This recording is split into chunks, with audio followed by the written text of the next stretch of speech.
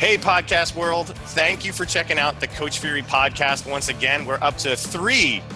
We made it to 3. So we got a trilogy happening, and we're kicking this one off with a very close friend of mine, somebody I've been working with for 3 years now. I think we met 3 years ago. 4? 4, I think. Yeah, 4 this January. Yeah. Wow, 4 years.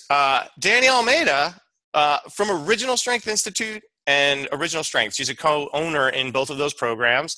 And we met as I was helping to co-host the first Original Strength workshop. It was called Foundations 1 in New York in January 2012. Yeah, it's crazy. 2013. No, that was 2013. Yes, 2013. I met Tim in 2012. So it was 2013. So yeah, 4 years ago. And I was a co-host of that. And that one had this magical power where we didn't realize it at the time, but sort of like an earlier version of the assistance team started forming for that course. So it was like I knew we had some people signing up, and then all of a sudden a bunch of friends started texting me like, I'm coming. There's this other thing happening. And I got to be a part of that. So that led to a lot of us later on becoming the original Strength assistant team, and then instructor team. And now with me and my buddy Rick Garcia, we're the 2 Original Strength lead instructors. And for those, like Tim Anderson tends to have like the bigger face, not because his head is huge, but guys like Danny has been there from the beginning, like really doing a lot of the behind the scenes work. And if you go to the pro courses, also doing a lot on the pro course, which used to be called the level 2. So I think it's really rad that we get to talk to her. She's got a lot of interesting stuff to say. She hustles and juggles a lot. So we're going to talk about that. But Danny, welcome to the Coach Fury podcast. Why don't you say hello and where are you from? Anything that I might have missed on that? Awesome. Well, hey guys. Like you said, I'm Danny, and I have, like you said, been around with Original Strength and Original Strength Institute for, I guess, going on 6 years now. I love what I do. I feel very, very blessed to do what I do. But I would say there is so much more than just that, as I am also the mother of 2, I guess they're not toddlers anymore. It's crazy how fast it goes. But I have a 5-year-old little boy, just turned 5 yesterday, and a 3. Oh, we had our first freeze on the podcast. What are the chances that would happen? Did you totally just lose everything that I said? I just lost. It started with the 5-year-old, and then we lost. I don't know whose side that was on. It was on mine. I am so sorry. So, all right, is it still going? So, guys, we're still recording. So let's. I think I might have an edit point there, or we're just gonna say, "Hey, holy." I was gonna say, if you don't, this is the story of my life. So this is just what motherhood is like. It's just can be chaotic. And so I was saying, I have a 5-year-old and a 3-year-old. And a lot of things come up unplanned, and you just kind of have to roll with things, which keeps life really, really super exciting. And I know you dads do the same thing too, but it's life is full and busy and awesome. I will say one thing. I actually just said the word busy. I hate the word busy. I really prefer the word full. So just a little side note there. I've never thought about busy versus full. Busy versus full. Yeah. I feel like busy just seems like a negative word, and like it's like taking over, and it's a negative, like when someone says, "Oh, I'm busy," and you're like, "Oh, I'm sorry," but why? Like, why? Well, you follow up with the good busy. I'm good busy. Busy's yeah, good. yeah, that's true. So yeah, I like to say, I prefer to say that life has been full. Like if someone asks, like, "How you doing?" I'm like, "Well, life is full," but it's, and I try not to use the word "but." Yeah, so it's awesome. But sorry, a little bit more about me. Originally, I'm from Chicago. I currently live in North Carolina in a town called Fuquay-Varina, which I highly recommend that we all try to pronounce it. Once you see the way it's spelled, we'll have to like make a note somewhere in the podcast or something. But Fuquay-Varina is in the Raleigh area of North Carolina, and it is a small little town that I absolutely love. And yeah, I'm excited to be talking with you, Barry. Me too. Thank you for coming on. It's cool to have you on here. And the town is really cool. So we come down there. That's where the Original Strength Institute that Danny and Tim co-own is run out of. And that's where almost all of the pro courses are held. And at OS, they'll throw these recess weeks where they do several workshops, and you get to actually spend like a few days in the town, and you actually get to see the town a little bit. Not that it's a big town to venture out at, but you get to go to the good restaurants, you get to go to the good barbecue spot, and you know, the beer joints. And it is at one of those recess weeks that I launched a course. We haven't been able to make it happen since, but I have an original strength DVRT Ultimate Sandbag training course called Dynamic Strength. And just the fact that that thing exists is one of the reasons why I love Danny and Tim and the OS fam so much. It was basically, I was like, I'm thinking of this idea for a course, because when I teach these things, the systems I teach for, I see how they all cross lines and support each other. And you guys are just like, yeah, do it. Sure, do it. Let's do it. Let's do it. Go do it. You want to write a book? Go do it. Now I have to write a book. So just the appreciation of being super supportive, whereas all the groups I'm involved in are super supportive, but you guys have like the most direct access in terms of that. Like, it feels like the less hoops to make any of that happen. It's just like, yeah, if you're going to do it, like, let's go do it. Awesome. Yeah. I mean, I feel like we're so blessed to have so many awesome people with so much experience and background around them. And we really believe that the things that we're doing, we want to collaborate. We want to work with other methods. It's just another tool to help people move better, to feel better, to do things better. So why not start, letting people find other ways to do that? It's all serving the same mission. We're all trying to, get people moving, change the world through movement, fill people with hope, let them do the things they want. So might as well get it out there however you see fit and whoever else sees fit. True. And OS is one of those nice organizations and families that we're not stuck by standing behind a certain set of initials. Like sometimes, like, I hate to say it, I know like friends of mine come into the city that'll teach for another organization, and like I don't get to see them because it's a different set of initials. And at OS we have everybody's from different groups, right? So it's a really nice meeting ground where we get to hang out where we might not get to hang out at a course or something together. So I always appreciate that aspect of it. Well, cool. Yeah. It's ego free too. That's the goal. Yeah. I mean, it really is. Well, let's talk about this. So my introduction to OS was the Becoming Bulletproof book that Tim put out. And then I was an assistant instructor at the Second Strong First Cert in Boston. And Tim was also an assistant instructor. And I knew Jeff already from a couple of courses. And I wanted to have you guys come down to 5 Points Academy to do the first one in New York. And this is when it was switching from Becoming Bulletproof, the workshop, to Original Strength. Yeah. You guys were so booked up because I think that cert was in April, that January was the earliest we got. And fortunately the weather worked in our favor. But just getting to hang with Tim and Jeff together, as just working this cert was really cool. And I actually tweaked my hamstring during a snatch test, and Tim had come over and given me some stuff outside of the book to try to feel better, not to heal me in any way, but just to feel better. And it like legitimately worked. And reading, yeah, I know, right? Reading it took me about like 4 years, I think, in the industry to actually read a book on movement and understand, like in my head, picture what I'm reading in some actual image. And I think OS is one of those where when you have the courses, it feels so different to have somebody taking you through it and trying it and playing with it, because play is a big part of what we do in it. But the book is also one of the most direct books. Like I've said this on several posts and blogs, like OS is the only book I've given my mom in fitness. And then she was doing like yoga push-ups like 4 months later, mom versions of them. So I was stoked for her on that. And I think it's just one of those like widely applicable things that we do. And with that, and with so many people catching on to that, the course has grown. The organization has grown dramatically. I mean, it originally started with you, Tim, Jeff, and Mike and Joe at that time, right, as instructors. And Dan Barrows. And Dan, that's right. And now how many instructors do we have? 16 instructors, and then we've got over 200 coaches now worldwide, and growing daily. Right. So that's only in 4 years. That's like pretty unheard of. And it's gone international. We've been all over the world with it. I taught one of my like dream gigs last year I taught in Perth last year at TC Lee's place, Get Results. And I know one of the cool things that I get to do as a lead instructor and someone that's taught a number of these is like I get to help the next round of instructors come up. So Piers Kwan is now teaching those out there, saving us all the airfare. Yeah. It's funny because he's actually here in the States hanging with us all week this week. So yeah, it's so funny. Yeah, he's here. And actually TC, your buddy that hosted in Perth, is actually hosting another one in about 3 weeks, I think, about maybe a month. So yeah, I think I saw a post about that. Yeah. So, it's been this really outstanding growth. We've been in Germany, and, I was just talking to Danny about this before we hopped on.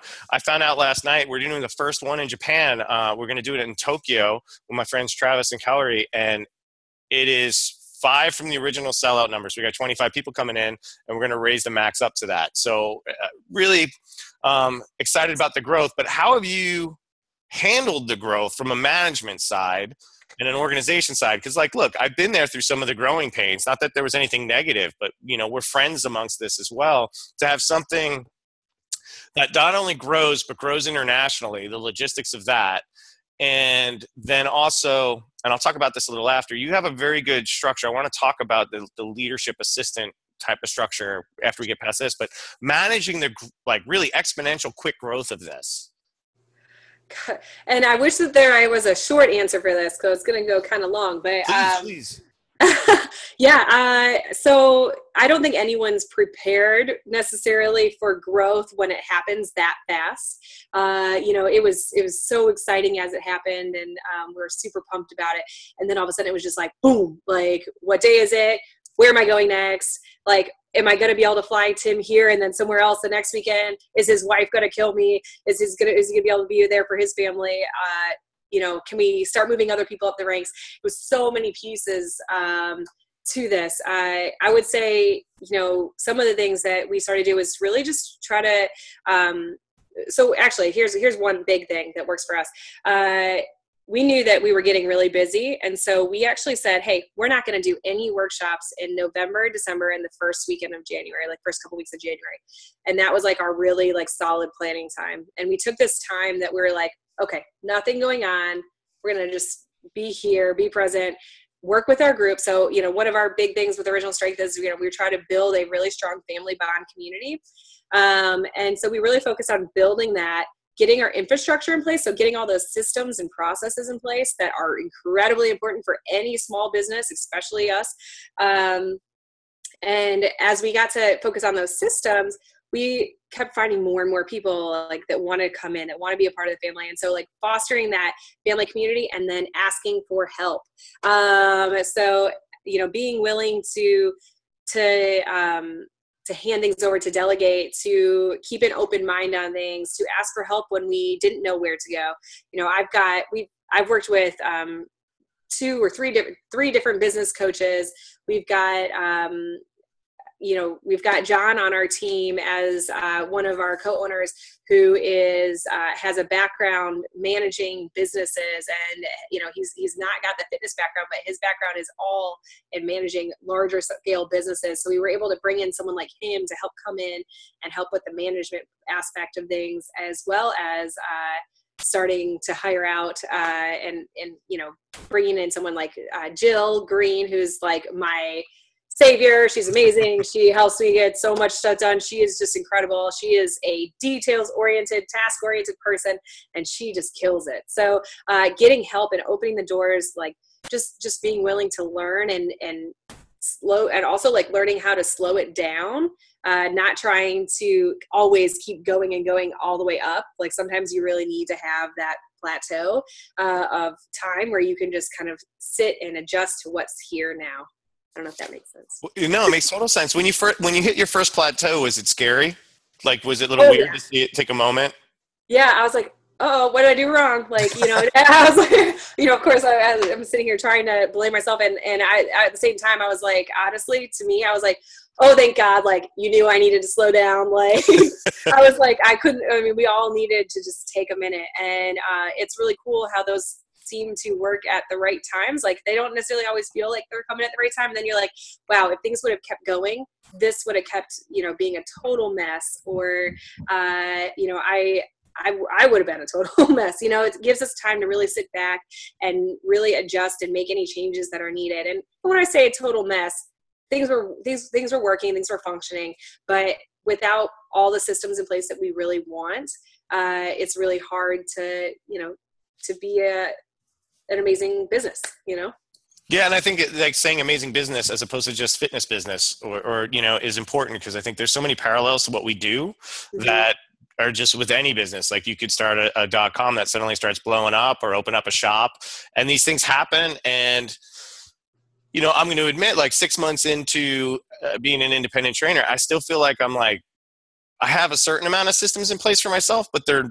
I still feel like I'm like on the hamster wheel a little bit, trying to find the most efficient way so I'm not running as much on the hamster wheel every time. I totally understand that. Yeah, I think like if I had to give a piece of advice to anyone in the business industry, like just owning a business or running a business or specific to training, is don't be afraid to get a coach. Like we are being hired to coach other people to live their lives better and to move better. Like sometimes we need coaches to help us figure out our businesses better and to coach us through that. And that's been a really, really helpful piece for us, is when you have that outside opinion and someone that's focused on just that. It makes a really big difference on what you're able to do and what you're able to see. Yeah, Mark Fisher and I talked about that, because now he consults, but he's also got, the people that mentored him up, that a lot of trainers, we get very good at this aspect of what we do, training, and we think it's, the business part's going to be easy. And then everybody's somewhat, a lot of trainers go into that unprepared for how much work it is, thinking that I'll just work the hours on the floor and that'll take care of the business. But then you have the business hours on top. Yeah. Right? So you need to have infrastructure in place so that you can actually, once you open a gym, being a trainer sort of second, being the gym owner is first. I think finding help for that's huge. Oh yeah. That's actually kind of how I got more and more involved with Original Strength, and, where I am now is, as Tim and Jeff were growing, and Tim specifically was also going out and teaching so often that, and, we have our facility here. There's a lot of things that have to happen to keep things running smoothly. And so, it's been really awesome to be able to kind of support Tim and have him kind of go out and, be the face and to really get the word out, and for us and so myself and our team here to, make sure that he can continue to do that. So it's, determining your roles and those processes, again, it's just so important. Yeah, well, I think now's the time. Danny and I like to talk about doing shots whenever we're hanging out. So Danny had the idea. We're going to do a tequila shot right now, which you guys will not see, but cheers. Hold on. Oh, yeah. You're going to drink straight from the bottle? No, okay, I won't drink out of the bottle. All right. All right. Cheers to continued success. Cheers. Oh, that's good. That's good. I just had a sip of coffee a little bit before that, too, so it was like a nice mix. I have to thank Ray and Liz for the wedding tequila I just drank. It's very good. Thank you, guys. Let's talk about, you mentioned Tim being the face of it, but we had this cool thing. So Kim and I went on our honeymoon in Chicago, and it just turned for Riot Fest. And it just turned out that you were also out. Where were you speaking while you were in Chicago? I was speaking in Schaumburg at the Elite Fitness and Performance Summit, which is put on by Fitness Revolution, and it is a group that does business coaching, and they are fantastic. And I was actually there with Mark Fisher, who you just interviewed a couple weeks ago. Yep. And some other seriously amazing people. It was really one of the best events that I have been to ever, and not even just in the fitness industry, because I've been to outside events as well. It was so well done. I learned so much, and the people there were just amazing people. It was awesome. It made me really happy to see a picture of you and Mark. She texted me a picture of her and Mark together, and unfortunately, we couldn't line it up. The weird thing when we were in Chicago, because there was another course with some friends that Suzanne Coe was hosting, but everything was sort of oddly 30 to 45 minutes away from everything else. So it was hard to line up, but we actually managed to, you got to meet Kim in the airport on the way home. Which made me so happy. Yeah, we didn't think that was happening. I said, hey, we're close. And you were like, haha. And then I'm like, literally, I'm 3 gates away from you. I was like, yes, it was awesome. So congrats, but that's like you're starting to become like a face and a voice, not just I think for OS, but also just for women in business. Kristen Callahan's the next guest, but we spoke yesterday, and just the need, demand, and that you guys, you women are there now. It's just having the access to, the opportunities to speak more. Cause I think it has been a pretty big boys club on a high level. And I think that's super cool that not only are you able to branch out of OS, but also as a woman in the, as a woman in the business, where do you see that trend going? Do you think we're finally making some better progress? I think it's definitely getting there. Actually, next weekend I'm doing a women's only entire weekend collaborative event where we've got different female professionals from several different organizations coming in to teach, and I'm super pumped about it. But yeah, I mean, the more and more opportunities that women are getting to present and women are getting respect, that, to an acknowledgement, and it's cool, like, to be invited. And I was like, oh, cool. And then you told me I was number 3. And then I was like, oh, I'm also the first female that's been on your podcast. And Yeah. I was like, that's really cool, because, this just, you don't hear, unless it's a female podcaster, you don't really as frequently hear women on male podcasts. I'm not saying that sounds terrible. I don't want to delete that or anything. No. It's super true. And it was very deliberate that I meant that I didn't just have like, hey, here's the new podcast and here's 7 guys in a row and one woman, and I wanted to be like, all right, who's going to be the first one? And it wasn't like who's just available. It was like, Danny, it had to be you. Thank you. Like, I want to kick this off by shining a light on people that are close to me and important to me, and then also when you guys hear Kristen talk, it's a great episode, at least in my opinion. I mean, hell, that's subjective as hell. It's my podcast. Of course I'm going to say that. But also to start shining some light on not necessarily newer coaches, but coaches that you might not have heard from because they're not presenting, at a Perform Better or assisting at a course, or, that are just great coaches out there. There's so many of us that I wish there was like a way for us all to network. And I guess Perform Better right now is probably the greatest way to do that. But on a more like intimate, not dirty way, but, personal way to get to know each other. So I think that's great that you're getting those opportunities to speak, because I know, again, it's DVRT. It's like everybody knows Josh Henkin, right? Josh is very much the face of DVRT, and Jessica, his wife, now is getting more and more support, media coverage. She's stepping out of her comfort zone and being out there. But for those of us in that program, like for those of us with OSU, you two ladies do like a ton of the heavy lifting, no pun intended, in running the business and getting stuff out there. So props to you. And I think that becomes like an uneven perception sometimes out there of like who's doing all the work versus like behind the scenes what's happening. Yeah. So, cheers. Plus, with all of that, I've probably had more conversations with Danny while walking or while she was driving, because juggling this growing business and being a mom of 2, how is that? How do you find balance there? How do you prioritize your time to find a balance there? Well, I will not lie. I am still working on finding that balance. And there are days where I don't know if that exists, to be honest. I don't, but I actually working with my coach over this last couple months here, one of the main focuses has really been like pulling out like your top priorities and seeing like what really does matter. And for me, it seems like a no-brainer. I mean, my kids and my family are number 1.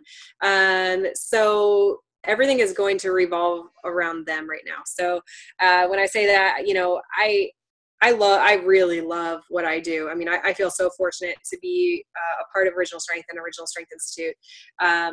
And I also feel like it's really awesome that my kids are getting to see their mom help build 2 businesses and work her butt off.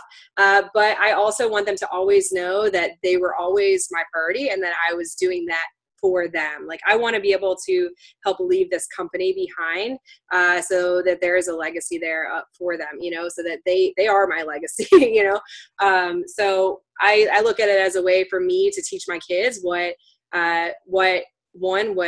they are capable of doing, what women are capable of doing. Like, I want my daughter to be able to see that she can run a business, that she can be a mom, that she can be strong, that she can be, whatever it is that she wants and that she is. And so, just that's it. Like my kids are number one.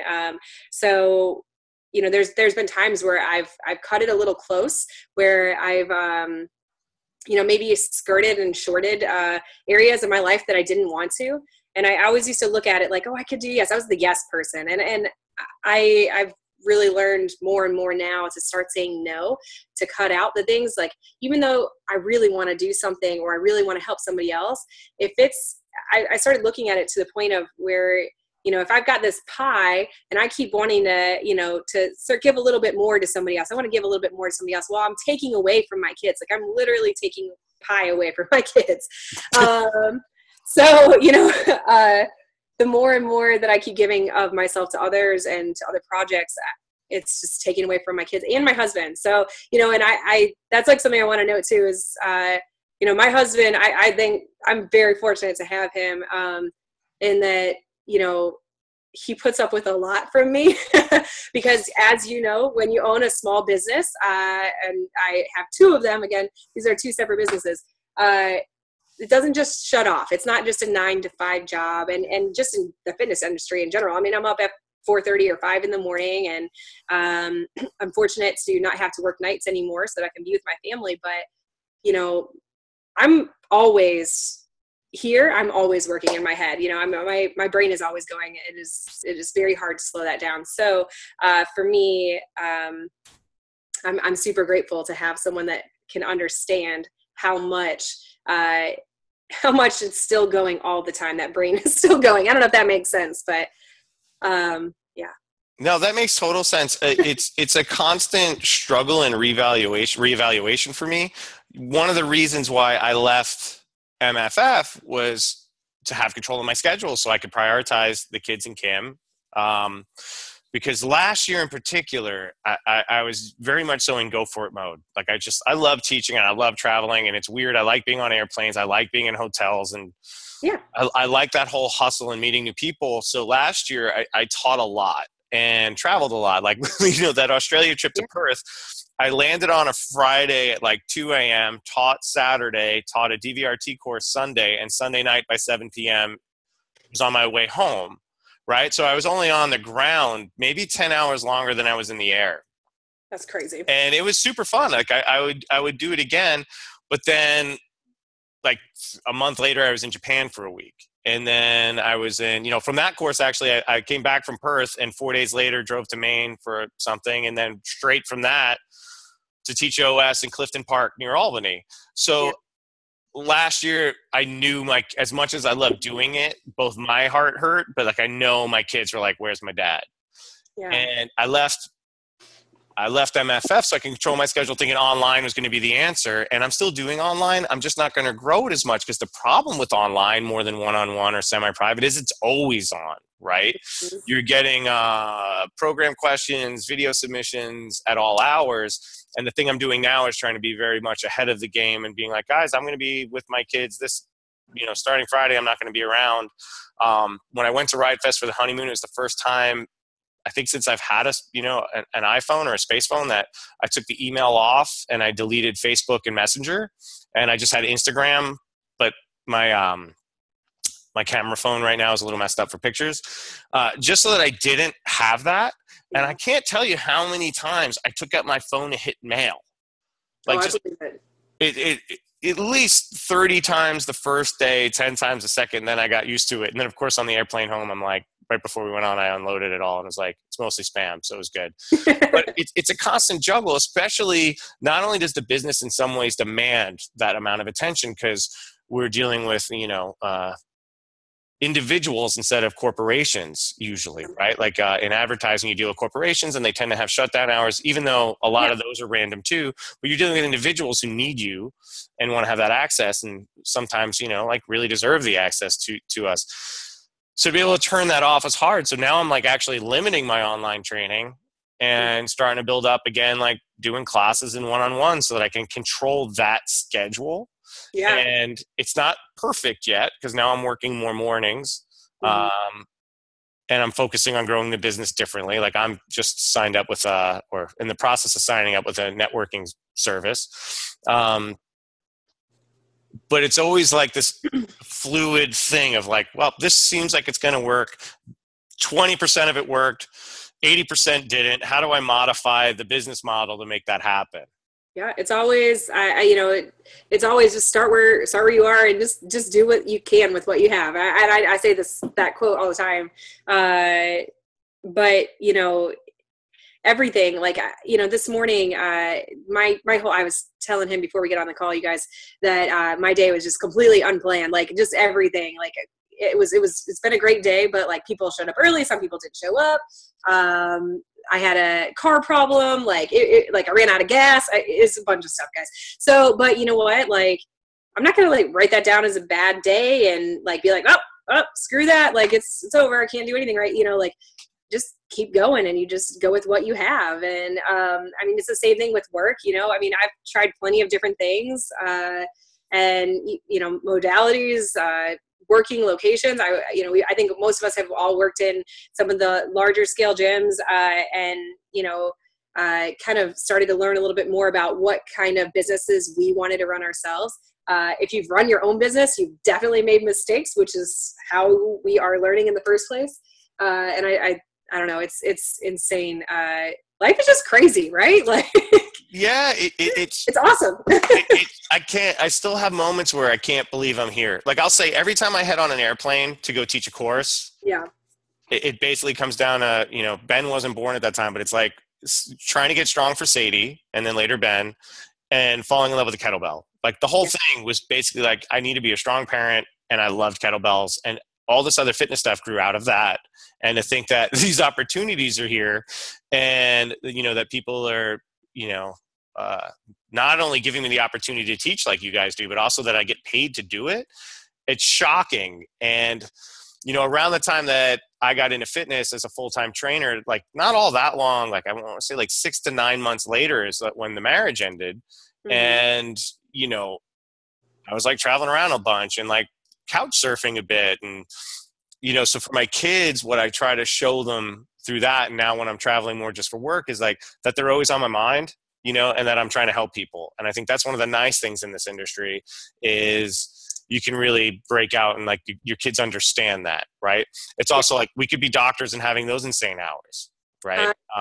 So I was gonna say, like, it's also super awesome that our kids are seeing how we are coaching others, helping them be a better person, and how we are, how fitness and health and wellness is important to us. Like, my kids will work out with me, they press reset with me, they come to the gym, they enjoy it, they'll cheer people on. Like, I think that's so cool. Like, well, I noticed this. I didn't say this at the airport, but when we were talking at the gate, both of your kids literally started leopard crawling over the chairs. Right? Like, my kids are very active. Well, it's funny. So my kids aren't. My son is very active. Sadie is getting there. She's a thinker, writer, reader. Like she loves to read. So that's like her thing. But it's funny. I literally asked them both, Sadie 2 days ago and Ben and her again yesterday, like, do you guys want to start strength training with me? Like, they were like, that's yes. Awesome. But I was like, look, we're not really just going to be all play. Like, I'm going to teach you very specific things to work on and get good at. And we'll strength train together. And they were both like down for it. And I think they're finally in an age to do it. Cause like, when it comes to like lifting a deadlift, like trying to teach like, a 7-year-old how to keep a neutral spine is really tougher than you would think. Cause they're so bendy. But I think it is a good thing to be a role model, especially, look, I think in Brooklyn, the tide's turning where there's a lot of very healthy parents.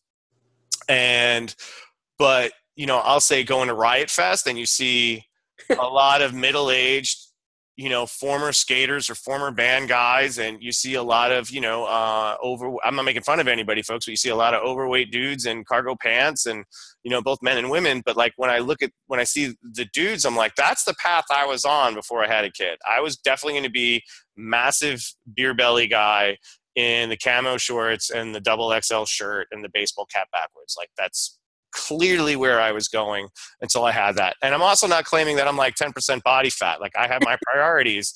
I like to drink beer occasionally, or more often than occasionally. And, I like donuts and ice cream, but I get my lifting in and, I know where to moderate. And I'm getting better and better at that because that's part of my, systems I need to work on because I'm always running around and it's like I'm an instant gratification guy and I totally get it.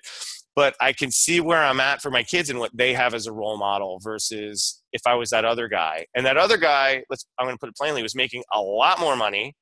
I thought was working crazier hours than I'd ever work as a trainer, but I think as a trainer, I actually work, or at least used to work, way worse hours than I ever did in visual effects. But at the bottom of the day, like, they know there's a good cause behind it, and, you know, like a belief. And I think it's one of the things I love about our industry. It's like, who else gets to say that you're in it to help people, right? So it's important. I think it's really cool for your kids and for any of those trainers, because I know we all have that struggle of like just wanting to be with the kids more, especially for any non-trainers listening. What would you think the most busy hours for trainers are? They're before people go to work and after. And when are you usually seeing your kids? Before work and after, right? So there is a sacrifice there. And it's one of those reasons why I got my kids' middle names tattooed on my knuckles, so that even though I was pseudo-homeless at the time, like, they know wherever I am, like, that they're literally on my hands, I'm thinking of them. That's awesome. That got deep and heavy. No, I love it. I love it. No, I mean, listen, if you can't give the best of you to your kids, what's the point? Like, you know, like, give the best of yourself to them. And I mean, that's awesome. And let them know where they stand. I mean, like, that's what it's all about. And it's amazing how much having kids, like you just said, kind of can change your purpose. Like, it motivated you to do something else. And it's amazing how many people will come in to want to work with you, or because they want to be there for their kids or their grandkids. You know, I work with a lot of older adults, and they want to be able to be around for their kids and grandkids for as long as possible. They want to play with them. They want to live and do things. And that's that. I mean, that really gets my wheels turning. I love working with older adults, especially. Yeah. I mean, that's where the whole Die Mighty thing grew out of. And you were there. We were talking, I was teaching this dynamic strength course. And, you know, my whole thing is this. I'm turning 45 next month in October, and how I viewed what I wanted to do as fitness goals are definitely changing. You know, maximal loads and PRs are way less important to me than they ever were before. And, you know, just moving well and being pain-free and staying strong, like not getting weaker. The long haul is way more important than what my deadlift or what my press is going to be, or how heavy my get-up's going to be. And I still challenge myself, because we have to challenge ourselves, but I don't have to like jump the shark and gun it, because look, in training, injuries happen, right? In any sport, injuries happen. I was talking to my friend Nelson this morning, who was hit by a garbage truck, and he lost, ultimately after trying to save his leg, he lost part of his right leg below the knee, and how people were giving him shit for still skateboarding as an older guy. And it's like, but you know, people get wrecked anywhere. You know, and you could, you know, people like, well, you should stop skateboarding, but you just blew your knee out snowboarding. Why is snowboarding better? Or you were playing a pickup game of basketball. Is that a phrase, pickup game of basketball? Yeah, I think so. I did it, guys. I fake sports talk. And, you know, blew your knee out or your shoulder out on that. But the thing is, and this is what I love with what OS resonates with me, is like, we shouldn't stop these things. No. Right? We need to be physical. We need to keep moving, because when we stop, things do start to fall apart, and it gets only more and more difficult to keep moving and recover and make changes from that. Now, you should not give up hope. You can still make these changes, but they're going to take longer to enact. Like for me, I blew my shoulder out skateboarding, and it was a very painful recovery. I was not physically fit. I was like skateboarder fit. Like I could skate like a long time, but like was not fit. And then I blew my knee out 3 years later, and I was fit. And my recovery on my knee was amazingly fast. Not only the fact that I was actually, for the first time in my life, able to comfortably like tie my shoelaces without bending my legs, because I couldn't, you know, so I think it's important not to do it. So we were teaching this course, and I think at the time I said something about, you know, die strong, as opposed to just live strong. I want you to die strong. And then that became like a chant through the pro course. I think Jeff started shouting it out, and you and Tim, and it was from there that like Die Mighty became Die Mighty, because I just thought it sounded better. But awesome. I think that is the thing. Like the goal, if you're a competitor, a triple, you know, having a quadruple bodyweight deadlift's awesome. But if you're a dad or a mom who just wants to be able to pick up their kids and go run around on the soccer field with them, like it's kind of like redundant to have that, right? We just need to move around. Sorry, I just had a conversation with a woman today. I've been training her and her husband. Her husband's 89. She's I want to say she's like 78. And we had a conversation about this morning. Her husband's been he has like 3 cancers right now, and he like has stitches in his arm, and he can't, obviously he because of the stitches isn't able to come in. And so she was telling me about him, and she's like, man, he's just like aching to get in here. And we started talking about it more, and she's got a degenerative spinal issue that she's got going on. And most people at 78 years old would say, like, why, you don't need to be doing anything, you need to rest, you need to not do anything. And she's in here because, and this is what we were talking about, is that she wants to be in the facility, she wants to be moving, she wants to be able to live. And that's what we were talking about, is surviving versus living. Yeah. The number of people that you see in a nursing home that have just quit trying to do the things they love, like if they want to skateboard, I see no problem with a 70, 80-year-old skateboarding if that's what they love. I mean, I'm not saying you should do it if you don't have your balance and you're all out of whack and you're going to get hurt. But if they're training to skateboard, like, I want them to skateboard. I want you to ski. I want you to ride motorcycles or get on the floor with your kids or your grandkids, and it's so much more than just being fit. Even it's just living your life the way that you're supposed to, be able to do the things that you want to do for as long as you want. Yeah, it fires me up. So when Nelson and I were having this conversation, he's going to skate again. I just know it, and it's just awesome. Despite all these naysayers that are like, you shouldn't even been on it to begin with, and I've had that too. It's like, I've had 2 surgeries from skateboard. I've been hospitalized a bunch. BMX bike put me in the hospital a couple of times. But how many people have been hospitalized and laid up for nothing, right? A pothole, a slip and fall on some ice, like anything can take you out at any moment. So do you live your life in fear of that, or you charge it? Now, I'm not saying being reckless, because like, I will say this, I am like not the brave man at the skate park that I used to be. Old men were supposed to be okay pool skating, and that's what took me out. No, that's knowledge. That's just you have to be realistic of where you're at, but try to get better at it. But I think that is totally what fuels me now, because I look at where I'm at in my mid 40s and I look at where I'm at in my 20s, and like, I'm in better shape and stronger than I ever was. I think I move better than I was, and in some ways, I'd say in almost every way, I'm way more comfortable in my skin as a human being than I ever was. And I think that's super cool. And I think that's one of those things that we get to share in the fitness world is that opportunity that people dig on it. Like, I can't tell you, like, I don't like singling out genders, but let's be honest. When you talk about pull-ups around women, it's usually the first thing they're like, never, I don't have lats. Yeah. Right? It's never going to happen. And then they get that first chin up or pull up, and they're so stoked, because no matter what age you're at, you make that happen, and it's like legit and it's real. And once your chin goes over the bar, no one can take that away from you. Like, you did it. I didn't hold on to you. There was no band. You just did it. And it's such an awesome thing to see. Or when somebody does do a heavy deadlift, for the first time, and they're like, I picked up my body weight. It's completely unexpected. I know for me, getting into kettlebells, the first time I did a 36K pistol squat on my repaired knee, right? So I have a cadaver tendon for a PCL on my left knee. And I never thought ever I would be able to do a single leg squat of any type, but then to load it.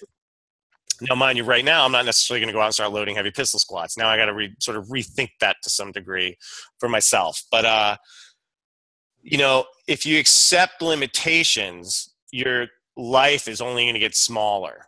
You have to really push on those boundaries, but allow that process to be gradual. Yeah. This is where that whole hope and faith and all of that comes in right there. Like, honestly, I 100% believe that whatever it is that I want to do, that I can do that. And I believe that you can do that. And I believe that people I'm working with can do that, and granted, there are some stupid things. And again, that's experience and knowledge, like within reason. I'm not going to say I am going to, jump so high that I can get into another stratosphere or into the stratosphere, whatever, obviously. But, I just totally believe that whatever it is that we want is so achievable if we're willing to do the work for it, and just having like the belief and the hope for other people. Like I've worked with a lot of people with disabilities, and this boy he had cerebral palsy, and he just wanted to walk.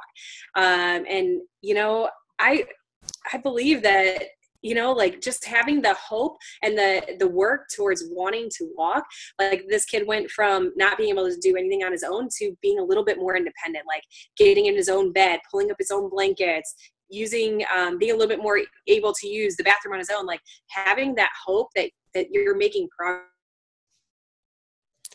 And we have our second cutout of the day. There you are. I think I just cut out again. I'm so sorry. Yeah, you did. It's okay. Cool. We're going to keep rolling, though. We're going to keep rolling. Okay. Well, I was just saying, you know, just having hope is so crucial, so important to, you know, it's just to life in general. But as a coach, to be able to instill that level of hope in a person's programming. I mean, it's not in a program. It's just life, you know, like being able to give them hope that they can do what they want. That they can get there. Just that taste of, you know, you got this. Like, I know that was something that you and Tim definitely, and Jeff ingrained in me. Cause I think, you know, I never accepted limitations, but actually the use of the word hope, and I was going to ask you about it and you beat me to it, which is great. I never thought of it that way. And I think it's important to the point where some of my branding now, like when I do just Coach Fury, I'll write strength, hope, fury as my tagline. Because you have to want better. You have to work to better, right? Because a friend used a tagline. He wrote a blog for me. Hope is not an action step, right? You can't just hope. You have to put the work in, but you also have to have hope. But hope itself, you know, it doesn't necessarily going to get you somewhere. You got to put the work in for it. And I think that's so important because I think no matter what you're coming into in terms of what kind of clients come to you as a trainer or in a gym, everyone wants to get better at something and everyone doubts that they can. Yeah. Very few people come into a gym being like, I'm going to get super strong and super shredded. They're like, I want to get super strong or super shredded. And you can already hear it in their voice, that self-doubt. Yeah. Right. And that's where the hope comes in. So I love that you brought that up without me having to hit on it because it's literally part of my branding. Yeah. It's just part of everything that I'm doing. You know, it's such a huge part of what I feel like is needed to be a good coach. You know, when you can't, like, you need to be able to instill that into your clients, into your, I believe every single person that you're around, like, well, how much cooler and awesomer, that's not even a word, would it be if that was our goal of every single person that you're meeting with, like, is just to let them know, like, what's out there, let them know what they're capable of, like, let them know how much hope and how much love is, like, there for them and what they're, you know, I don't know. That's my Yeah, I think that's one of the great things that Tim brought to it in the early growth of it in particular. Because Tim, I had never met somebody sort of like Tim before that you can see in his eyes when he says he's going to do something that he's going to do it, no matter how off the wall it is. Yeah. You know what I mean? Like, I just, like, you know, the mile crawl that everyone talks about. He Spider-Man crawled a mile. What blows my mind, and I tell this at a lot of the courses I teach, is like, you know, his warm-up was getting out of the car and his cool down was getting back in the car. And then you meet, I met John Brookfield at your barrel training cert, and you're like, duh, that's where Tim gets it from. Because you look at John Brookfield and he's just like, he just believes it's going to happen. And it's not a false hope because then he makes it happen. Yeah. Right? And, you know, there's this fine line between like crazy intention and completely unrealistic. And both of those guys in particular that I've met really have that. You know, some of the stuff certainly that like Dave Whitley does, his sense of belief in that, you just don't doubt it. And it's really cool to witness because I come from a more cynical background. You super positive folks in fitness are new to me. Right? Like, that's so new now, but like that was an adjustment to me. And I remember just like Tim in particular being like, there's just something special about him in that way, that it's not just how he's like purposely trying to carry himself. It's just how he carries himself. And you see it without him trying, versus it's easy for people to try to be a character. Tim's just Tim. And you just know, like, if he wants to like move a wall, he's going to move a wall. Like, I remember he was just like, for a while, I don't know if he still does it, in the isometrics, where he would just, guys, like Tim would just like find an odd angle of something like a TRX S mount, and just push on it. Like really hard. I have a funny story about that. Like legit, like, you know, he'll be going and like pushing on a wall, and his goal was, in his head, he was trying to knock that wall over. Well, in our previous facility, our building was just is old and it wasn't amazing. And I'd be sitting in there training, and all of a sudden I'd hear like, and like literally, guys, he moved the damn wall. Like I was like, you can't keep doing that. Like we got to stop this. I was like, you need to find a brick wall. No more like our wall. I mean, he literally moved the wall. It was cracking and creaking. It was a little scary, but yeah. No, so that's awesome. The other thing I wanted to hit on before we wrap up is, play. Yeah. You know, the way you guys program has a heavy influence on play. And I know, Matthew Myers has a program OS play, but I think it's also just inherent. It's a little bit more deliberately game focused what he's doing. Yeah. But just in your program, it's a lot less rigid, and play is a big part of it, right? And just even if it isn't like a game, it's just when we're crawling, we're supposed to have some more fun while we're crawling. And I think that's one of the things people get wrong quite often is they just start gunning for time and load without, that sense of play and adventure that comes with it. Where do you see play fitting in with what you guys do and just fitness in general? Yeah. Well, listen, I think we all need to have more creative outlets. So when you think of it that way, I'm thinking of, we have needs that we need to serve, and creativity is something that we've kind of become robots. People become robots where they get in this mindset, especially adults, especially older adults, that it's no longer okay to play, that things aren't supposed to be fun sometimes. And I just believe the complete opposite. I could literally have fun picking up shit in my backyard. And I'm sorry, I just swore on your podcast, but I've cursed like a bunch. Good. All right, good.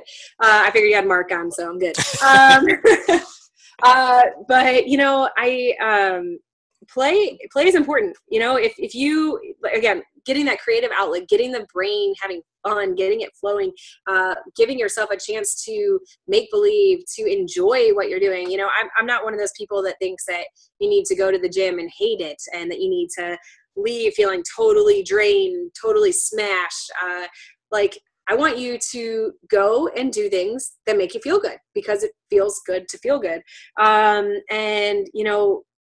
Everything that we do, like whether it's the music that we play in our facility, whether it's the names that we call something, when we're doing our leopard crawl, like it's not uncommon to hear a sweet Austin Powers voice come out as we're like crawling through the floor and imagining them to creep through the grass and be all sneaky, we, or if we're doing Spider-Man crawls, like there are web slinging wars going on, it's you got to be able to enjoy what you're doing. And I know that there's some times where it's like, God, that really sucked today, but somehow you still enjoy it, right? Like, yeah, the thing that I found with play is when you gamify things, the work capacity goes up because the mental, the approach is different. Oh, totally. So I was known at largely probably thanks to you guys, but Rumbling?